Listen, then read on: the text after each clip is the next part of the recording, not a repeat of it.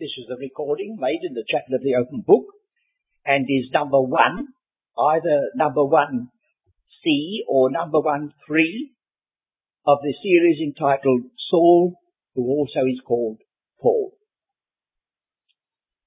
Why I have to make that peculiar announcement is that I crowded too much upon one card, and one line in that card is going to be the text almost for the evening study. But I'm sure you'd rather have more than less, so there's no apology, I hope, needed.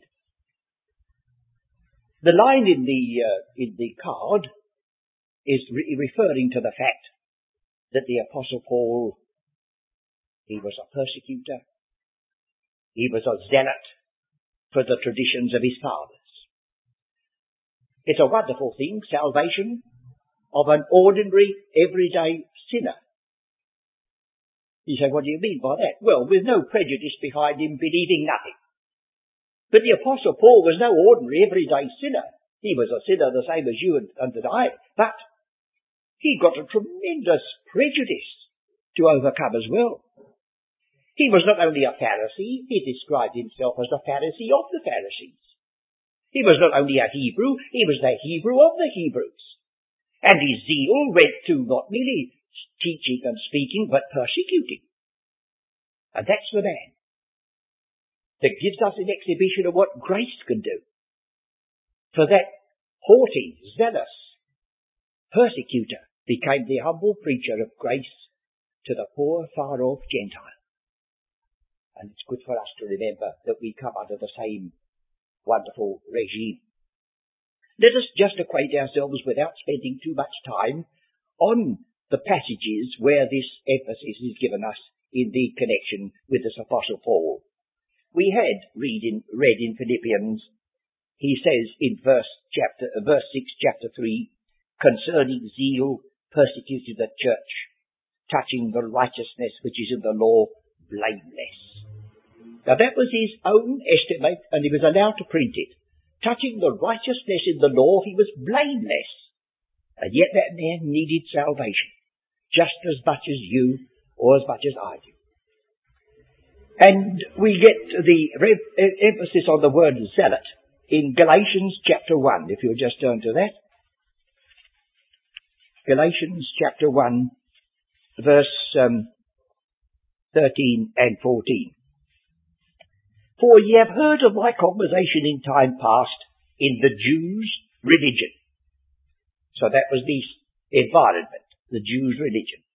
How that beyond measure, it didn't merely persecute, but beyond measure, I persecuted the church of God and wasted it. And that is a reference back to an Old Testament passage which speaks of the wild boar wasting the vineyard. That's how he described himself. And profited in the Jews' religion above many my equals. He's not boasting now, he's telling you. In mine own nation, being more exceedingly zealous, and I think you could translate this more accurately, being more exceedingly a zealot. Of course that means he was zealous. He was a zealot for what? The traditions of my fathers. Acts 22 verse 4. I'm not staying on these because we've got plenty to deal with presently. Acts 22 verse 4.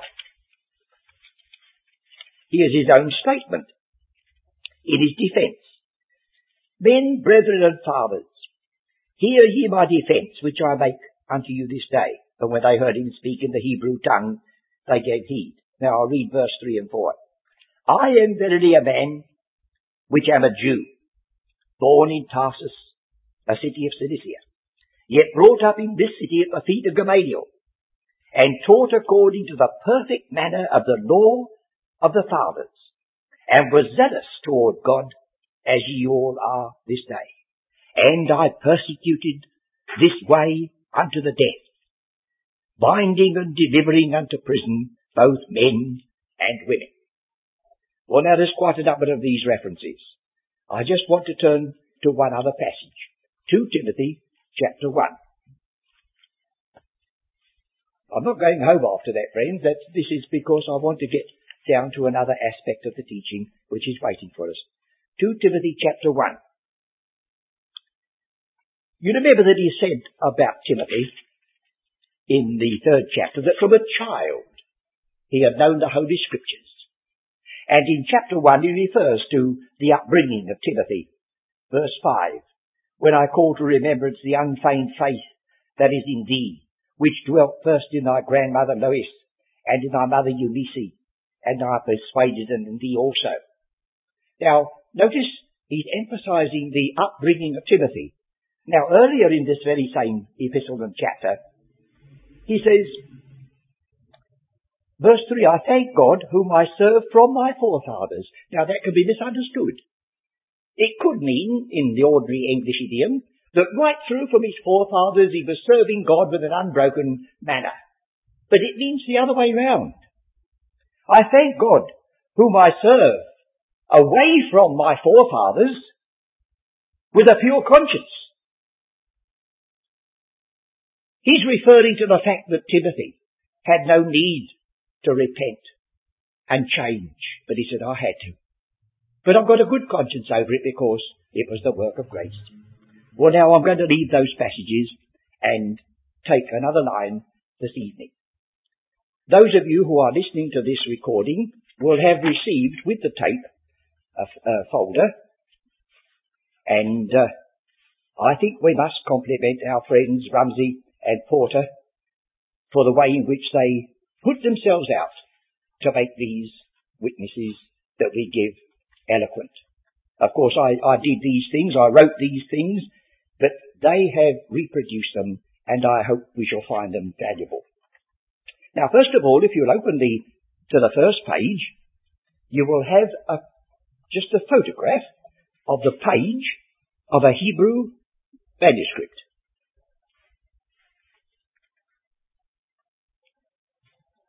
And the point that I want you to notice is not so much the text of the scripture, but all those little bits in the margins. Look at the minute writing that is at the bottom of the page. And some of it's almost impossible to translate. Some of it is only sort of little marks. Well, this has to do with what is called the Masorah. So if you will turn to the next page, you will see the word Masorah on the top of the 3rd page. Let's look at that first. The word Masorah indicates delivering something to another for safe custody. And Rabbi Akiba called the Masorah and their work offence to the Scriptures. Now, what do we mean then by the Masorah, the Masoretic text? Well, the next 2 lines. No notes or comments are made. We say, what's all those marks in the margin? What's all that crowd of information? They just made a record of facts and features. And some of them, I understand, went blind in their dedication to this work. There is no one book in the world that contains all the Masoretic information.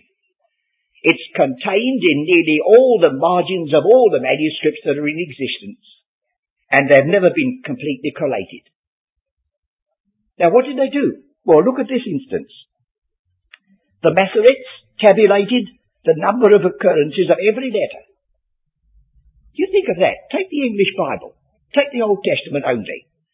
Now, you're going to sit down and start counting how many times the letter A comes in the whole of the Old Testament. Well, I'm afraid you wouldn't get through that, would you? Fancy every letter in the alphabet and they did it. I've given an instance here.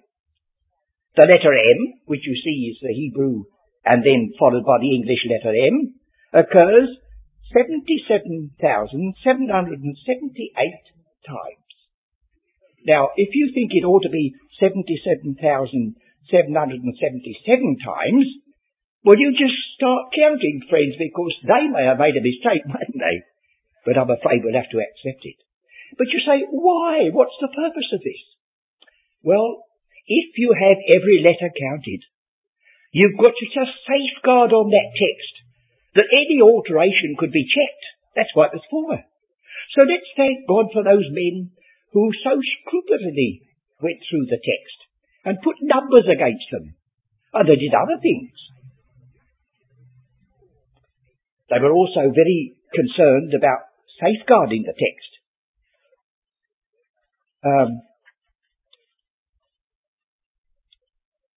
Keep on to this page, first of all. You see two words, kri and ketib. Kri is that which you read. Ketib is that which is written. They never altered a text, but they gave an indication. They gave an indication that although they say these words, the other word was written. Now that was a false reverence for the text. I'll give you an illustration of it, I hope presently, a further illustration. Now, with regard to the Masoretes then, and their slavish attention to the text, do you remember the anxiety that was expressed and the wonder that was expressed when they found those scrolls of the law near the Dead Sea? And then they had to patiently open them carefully and gradually. And I know this, that if those scrolls of the law had in any measure contradicted the Bible, we'd have had thick headings in the newspaper.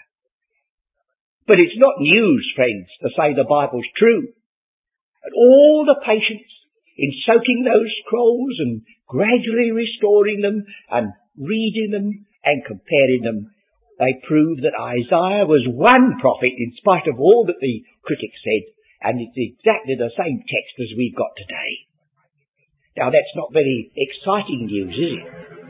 As the newspaper article says, if it says, dog bites a man, well that's not always good news, but if a man bites a dog, it is. If the Bible had been proved to be untrue, they would have splashed it through their papers. But the Bible turns out to be true, so that's not good news. It is to us though, isn't it? Well, these men who devoted their lives to this slavish work, we must thank God that they did so, because it has preserved those ancient manuscripts, that they're practically identical today as when they were first written. So we have this preservation of the text. Now, underneath that, I've got two references, the Targums and the Talmud. The Targums, that's a name given to paraphrases in Aramaic. Or that again, you see, if you have a paraphrase written in another language, you can check the one against the other. So that's another way in which the text has been preserved for us. And Onkelos, a disciple of Hillel, who was the grandfather of Gamaliel, and Gamaliel was the teacher at whose feet Saul of Tarsus sat. So you see, Saul of Tarsus, the one who became Paul the Apostle, he sat at the feet of one whose very ancestry was devoted to the text of the Old Testament, to prove it right to the very last. Now the word Talmud means doctrine, and it embodied rules. And the Talmud consists of two parts. The Mishnah, that's the second law, or the text, and the Gemara, which is a commentary. You see, now it's divided into two parts. First of all, we are given the true text. Then follows the commentary as to what it means. There are some who refer back to Nehemiah as one of the instances of where this began to take shape. Will you turn back to Nehemiah chapter 8, verse 8. Chapter 8, verse 8. First of all, you notice, leave that, don't put it.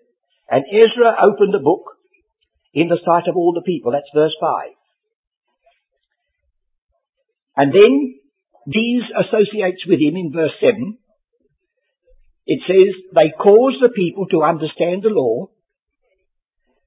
Verse 8, so they read in the book of the law of God. That's the original tongue. they read in the book of the law of God. Then the word distinctly indicates the Chaldee paraphrase, because these folks didn't speak Hebrew now. They'd been away, they'd been captives in a foreign country, so they first of all read in the book of the law, the original tongue. They had the Chaldee paraphrase distinctly. Then they gave the sense. That is to say, they gave an exposition and a division of the words. Because another thing meets you, that sometimes it's written straight away without a division. And you might chop it into different parts and make it read differently. So all this scrupulous care. And then they cause them to understand by referring to the points and the accents. Now, when you say points and accents, there are no vowels in the actual alphabet. Which is, how can a language exist without vowels? Oh, they exist, all right, they're spoken. But they are not letters. And if you open the Hebrew Bible, you will see that they use dots and dashes look very much like Pitman's shorthand. So that when they want to express the O sound, it's just a dot in the middle of the letter. So all this has to be carefully weighed and preserved, and we thank God that it was done. So they read in the book of the law the original tongue. Distinctly, they gave it so that they could understand who spoke the other language. They gave the sense. They made it have a meaning. And they caused them to understand by going more minutely into the story. Well, now, will you look at the preceding page? That is to say, keep it still open in front of you. But on that side, we have further indications about this scrupulous care and the way in which they acted with regard to the scriptures. I've got on the top of this page, who is Shishak? Now look at Jeremiah chapter 25, verse 26.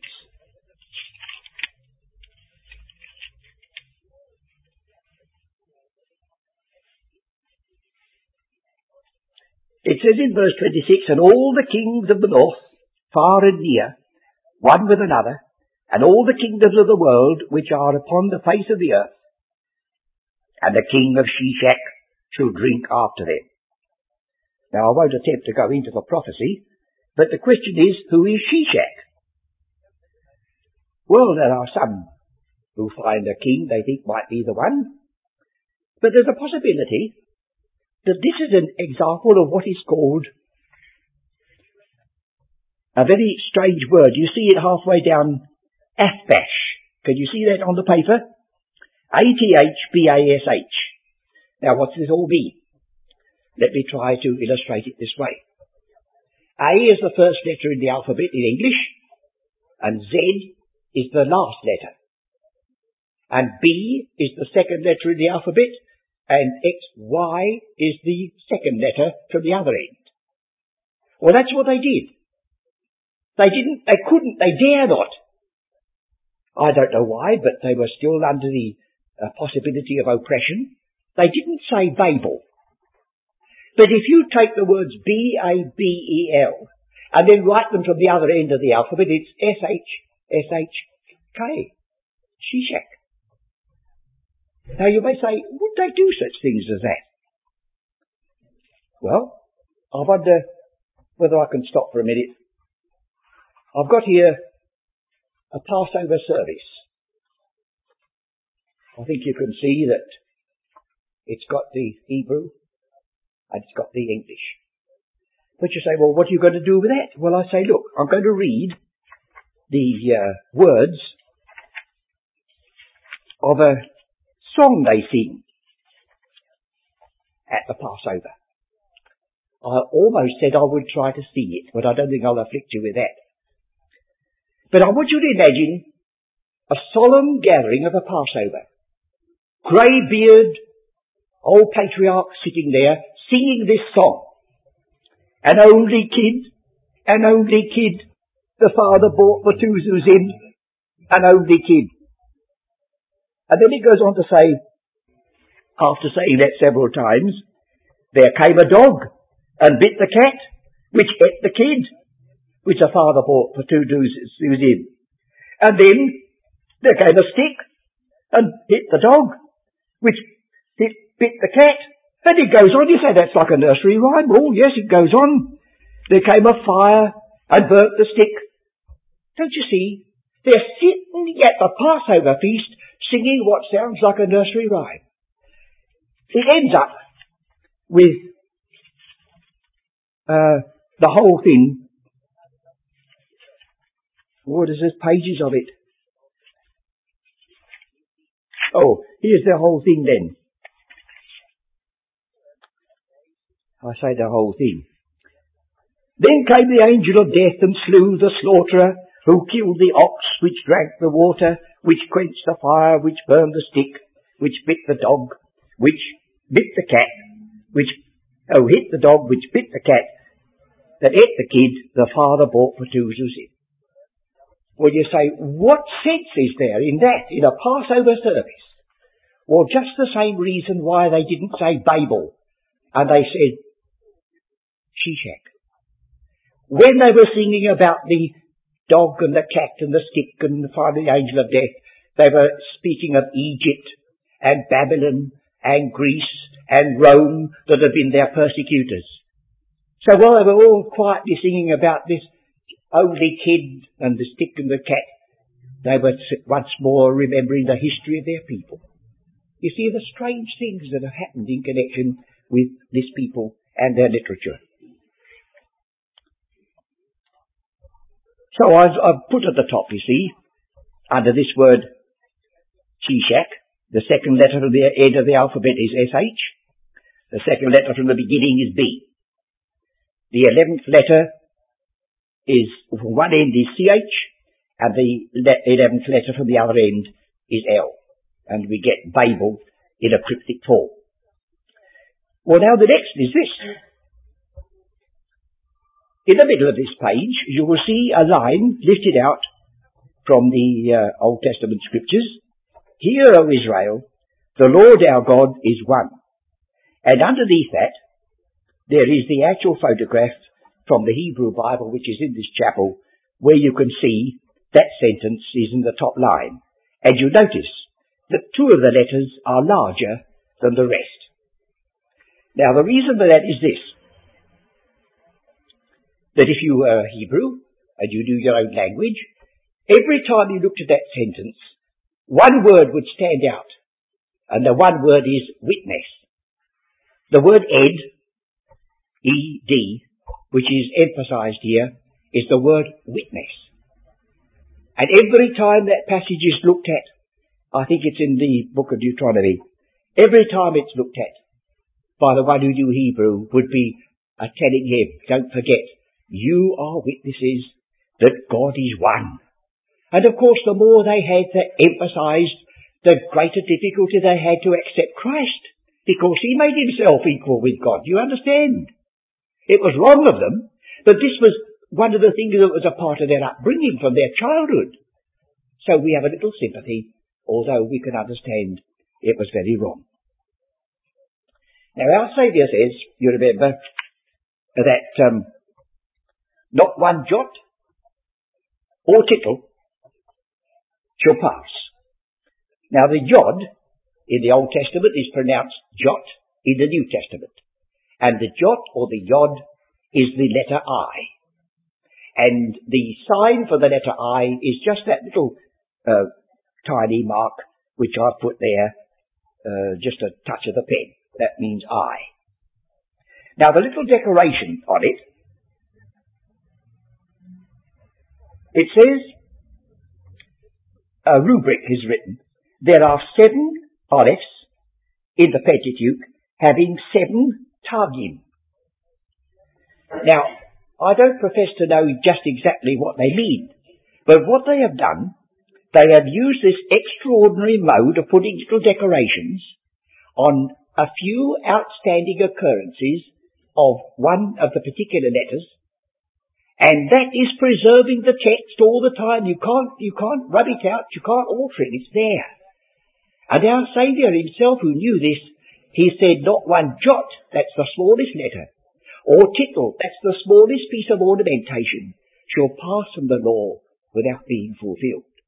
On the other hand, he rebuked a slavish literality which blinded their eyes to him. He said, our version says, search the scriptures, for in them you think you have eternal life. But equally true, that could be translated, you do search the scriptures.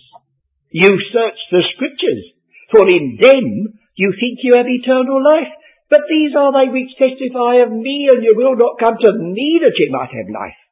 So friends, all the slavish work done was only perhaps blinding their eyes to the fact that here in their midst was the very Word of God in person, and they denied him. So, while we are thankful for the way in which they spent their time and energy in the preservation of the text, may God forbid that we should be so absorbed with concordances and lexicons and grammars as to leave the Son of God outside of our reckoning, for that would be indeed a tragedy. Now we turn the page, and there are what is called memory methods. I'd like you to know that there are no figures in the Hebrew. They've got no figure 1, 2, 3, 4. They use Aleph, Beth, Gimel, Dalet, A, B, G, D. 1, 2, 3, 4. So it says here, in the beginning, that expression occurs 3 times at the commencement of the verse. I'm only picking this out as a sample of what they did. It occurs in Genesis 1 verse 1, in Jeremiah 26:1, and in Jeremiah 28:1. Now they want to have some way in which they can remember that. Well, they put down this. No chapters or verse numbers are used. Instead we find the memory sign. God establisheth the righteous. A tortuous way, you may think. But then you see, we haven't got their mentality. We haven't got their limitations. We've got other facilities. So they put down God to remind them that it was Genesis 1. They put down establish because that comes in Jeremiah 26:1. And they put down righteous because it comes in Jeremiah 28:1. And so these are called some of the emendations of the Sopherim. Sometimes the text is altered out of regard for the good name of God. They don't alter the text, but they call attention to another reading. That's what I said earlier. There was that which was written, but not read. And sometimes that which was read was that which was not written. So, in the book of Job, it says, Job 1, 5, 11 and 2, 5, curse God and die. But they thought it was a horrible thing to put in any scripture. Curse God. So while the Hebrew kalal, as you see I've written it in English letters, can mean nothing else but curse, they altered it to the word to bless. But so that they should still see that they'd altered it, they used these other little signs. And commentators have strained credulity in attempting an explanation.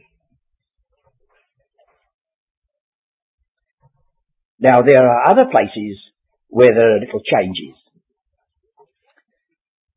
Psalm 106:20. Let's see what they did to that in their scrupulous care of the good name of God. 106 verse 20.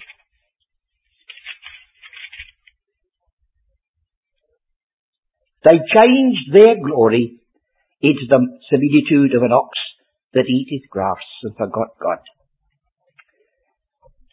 According to the original, it would be my glory. And the quotation in Romans 1 is they changed the glory of the uncorruptible God. But our version, copying their alteration, says they changed their glory, suggesting it was the man's glory. They were careful. I've got a note here. This is putting out your hand to stay the ark of God. You know what happened to the man who did that? We want to be very scrupulously careful about the word of God. But there's no need for us to alter anything. God can take care of his own witness and leaves it pure as he's written it. Now these, on the next page, speaks of the 15 points of the Sophorim. Sophorim, what's that mean? It means to count. And as far as we've got any information about them, they were formed in the days of Ezra. And I've already turned to Nehemiah when it speaks about reading the law, and there you'll find them counting the families that were among them, and these Sophorim came into existence about that time. The work was completed by the men of the great synagogue right back here 410 to 300 years before Christ BC. Now here's an example of what they did. You see that line from Deuteronomy 29, verse 29? It's got a lot of dots on the top of it. To us and our children. Now really, the dots should go over unto the Lord our God.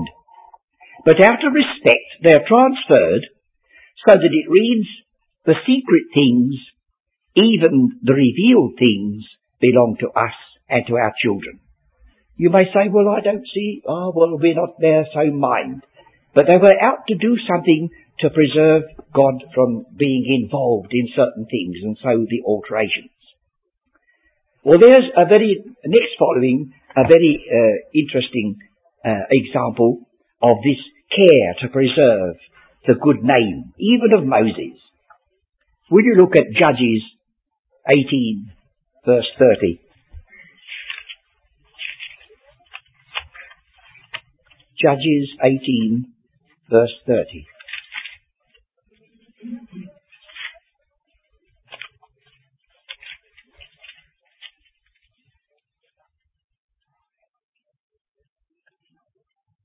And the children of Dan set up a graven image, and Jonathan, the son of Gershom, the son of Manasseh, he and his sons were priests in the tribe of Dan unto the day of the captivity of the land. Now, strictly speaking, that isn't what it says in the original. It says this Gershom was the son of Moses. But you see, it was a horrible thought from their point of view that anybody should ever read in the Bible that one of the sons of Moses was involved in idolatry.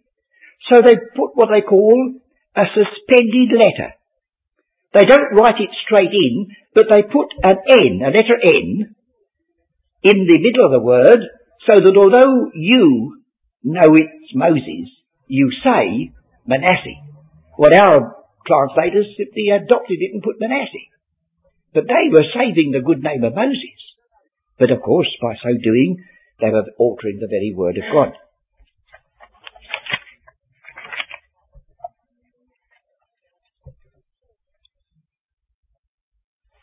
At the back of this pamphlet is a reference to what we already are aware, that the Hebrew alphabet is also numerical.